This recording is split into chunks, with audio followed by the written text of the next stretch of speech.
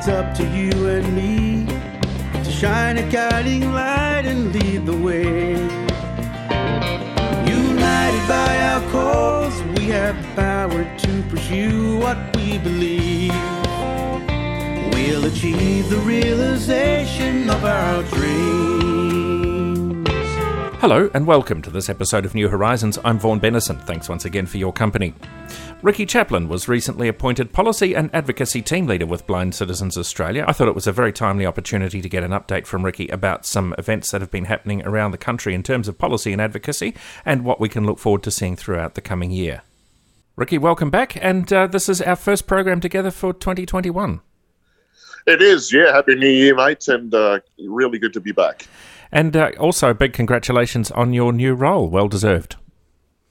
Yeah, thank you. It's been a real pleasure being given the opportunity to lead the policy and advocacy team.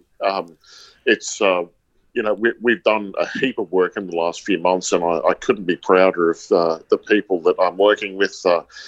Such an immense array of talent in that team. So, yeah, it's a real privilege. And you haven't been kicking your heels. You've been pretty busy. I gather some really good news on the taxi front in Victoria. That's right. So, yeah, just last week it was announced that Uber would receive subsidisation through the multi-purpose taxi program in Victoria. And that's something that BCA has been involved with for a couple of years. We participated in the consultations that the Transport Department down there ran regarding taxi fares and how they should be managed. And one of the issues that was raised was, of course, rideshare options. And of course, we advocated strongly that multiple rideshare options should be available to people who are blind or vision impaired and who are eligible for the multi-purpose taxi program. So, yeah, really great development to see. And more importantly, I think it sets a precedent for other states to follow suit. Yeah, that's certainly what was going through my mind. But the other thing that goes through my mind at the moment, Ricky, given the tension around such programs as the multi-purpose taxi scheme in Victoria and other schemes around the country, is and that centres around the talk that some states have had around those schemes being closed down to NDIS participants, which of course will include a significant number of our listeners and a significant number of members of Blind Citizens Australia. And of course, if that proves successful, it's likely that when they factor in things like aged care programs and other forms of funding that people have access to, that those schemes will be closed for those people as well. And I think the fact that they've expanded the program in Victoria, I think, sets a really good indication that perhaps they're not looking at doing that in Victoria, and perhaps we might have some more good news in the future in other states. Yeah, I think you're absolutely right, Vaughan. Of course, many people aren't eligible for the NDIS, and this is a point that we've made very strongly in our advocacy efforts to ensure that taxi subsidy schemes throughout the country remain open. And of course, the NDIS was never actually meant to cover all transport costs.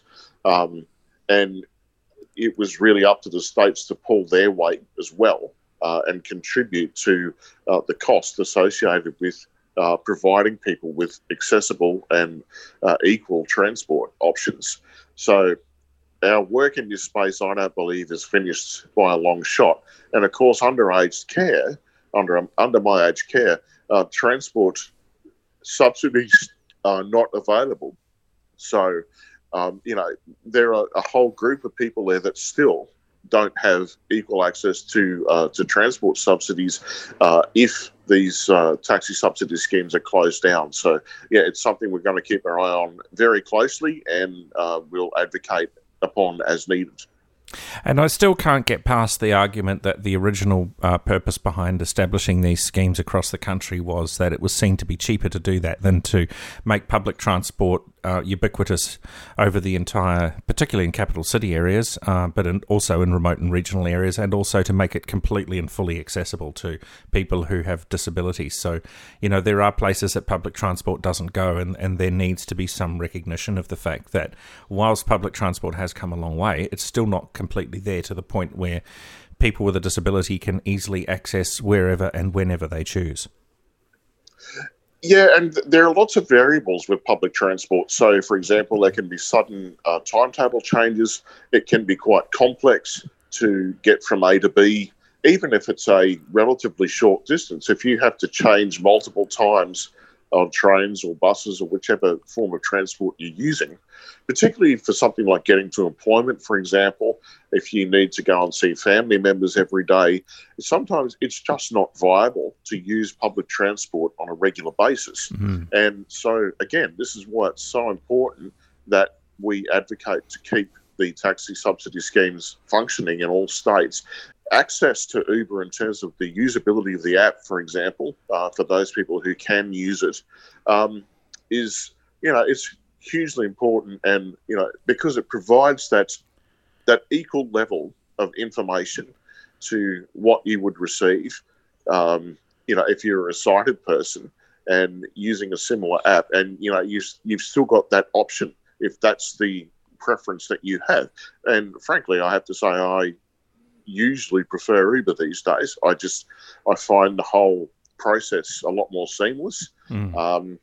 Taxis are working, I think, from what I've seen. I just booked a taxi for a friend last night who was going home, and I did, find that process pretty good. So I think they're making some improvements there based on what Uber has done. I think they've really set a precedent, and that's the kind of access to information about where your ride is, who the driver is, etc., that we need. And it's about our safety as well in terms of, receiving that information. So, this is why these precedents are, very important, and we need to continue talking about them and raising awareness among other states. And it's particularly important in Victoria because Victoria, you would be well aware, some probably 15 years ago, took a very aggressive stance in relation to the multi-purpose taxi scheme, in that they started capping people. Initially, it was to be capped at $550 a year, which for some is a very aggressive approach that put jobs and volunteer work and all sorts of other things in jeopardy. Yeah, the capping of schemes, particularly for people who are blind or vision impaired, but of course for anybody with a disability that prevents them from easily using public transport, is a real concern. It actually it creates greater inequality. Imagine, for example, if you owned your own car and you were only allowed to use so much petrol per year, or you're only allowed to spend so much money on maintaining the vehicle, etc. It'll be a similar thing. It's called rationing. That's right. Yeah, exactly. And if nobody else is rationed, then why should a person who's blind or vision impaired be rationed for a service that is so vital to their participation in the community? Absolutely. But we're not just here to talk about transport, though, Ricky. Last time we spoke, we were talking about the upcoming BCA Inform event, which was around independent functional assessments, which was put forward by the National Disability Insurance Agency for NDIS participants. That particular activity informed some of your advocacy work, and you've been putting together submissions in that area. Do you want to give us a bit of an update on that? Sure. So Jane Britt and our new advocacy projects officer, Jackie Armstrong, who of course has a very strong background in policy development, they're working on several submissions regarding independent functional assessments. So the NDIA, the National Disability Insurance Agency, are running a consultation of their own. And we have talked before about the concerns that we have around lack of specialist knowledge in regard to blindness and vision impairment, particularly in regional and rural areas, of people who will be conducting these assessments.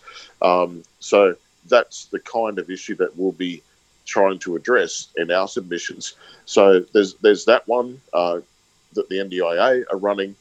There's a joint standing committee investigation into the impacts of independent functional assessment. So obviously there's some concerns there, even at federal level, that still exist around that. And that's really good to see, that we have the opportunity to contribute to that inquiry. Then we've got a couple of submissions coming up also from the Disability Royal Commission. So there's one that will be later in the year that's around people who experience abuse in family home settings or in informal settings or even in group homes. There are people who are blind or vision impaired who live in residential care facilities and group home settings. So this is a really important submission as well for us to contribute to. And it's a challenging group of people to reach because often people who are experiencing that kind of abuse won't be able to contact us very readily. And yet we have an obligation to represent the needs and interests of those people. So, we look forward to contributing to that inquiry as well. I know of someone personally who lives in a group home and who routinely experiences not what you'd call physical abuse, but certainly a lack of awareness among staff around what's required in communicating with a person who is deaf-blind. So, and he gets very distressed by these incidents that occur quite regularly. And it's a matter of trying to continually educate staff and even managers who really don't seem to have a great deal of empathy towards his situation. So, even in these homes, even if the abuse isn't quite so in your face, it's still there due to a lack of education of staff members. And I think that's the same goes for the public. People aren't necessarily aware of how to communicate with people who have specific needs. They're not necessarily on top of what they're able to do to make life as comfortable as it can be for people with all sorts of different needs. So, I think we have a long way to go, but it's encouraging that we've at least started down that path. And, of course, the Disability Royal Commission will play a significant part in that as hearings continue to happen and as discussions continue to happen over the next 2 years or so. Any word on whether they're extending that yet? I haven't heard of an extension. I wouldn't be surprised if it happened, however.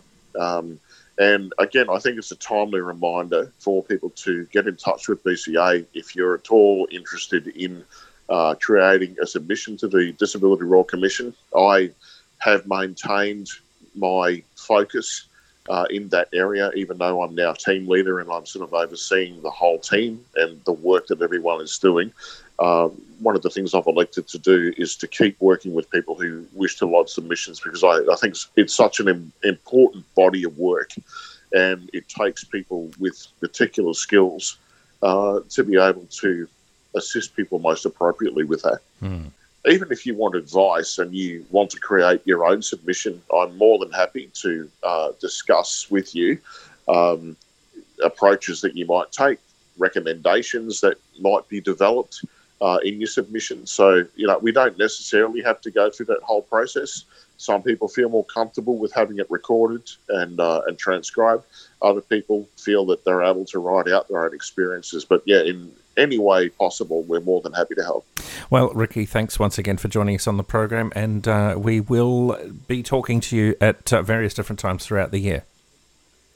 Yeah, absolutely, Vaughan. Looking forward to it, and we'll keep you updated as required. Ricky Chaplin, Policy and Advocacy Team Leader with Blind Citizens Australia. If you'd like to speak with Ricky about putting in a submission to the Disability Royal Commission, then call 1800 033 660, 1800 033 660. That's the BCA head office phone number, and ask to speak to Ricky. If you'd like to email bca@bca.org.au, bca@bca.org.au. If you'd like to donate to BCA, you can have a look at the website. There's a number of different ways in which you can do that. In the meantime, I'll talk to you again next week. The realization of a dream. of our dreams.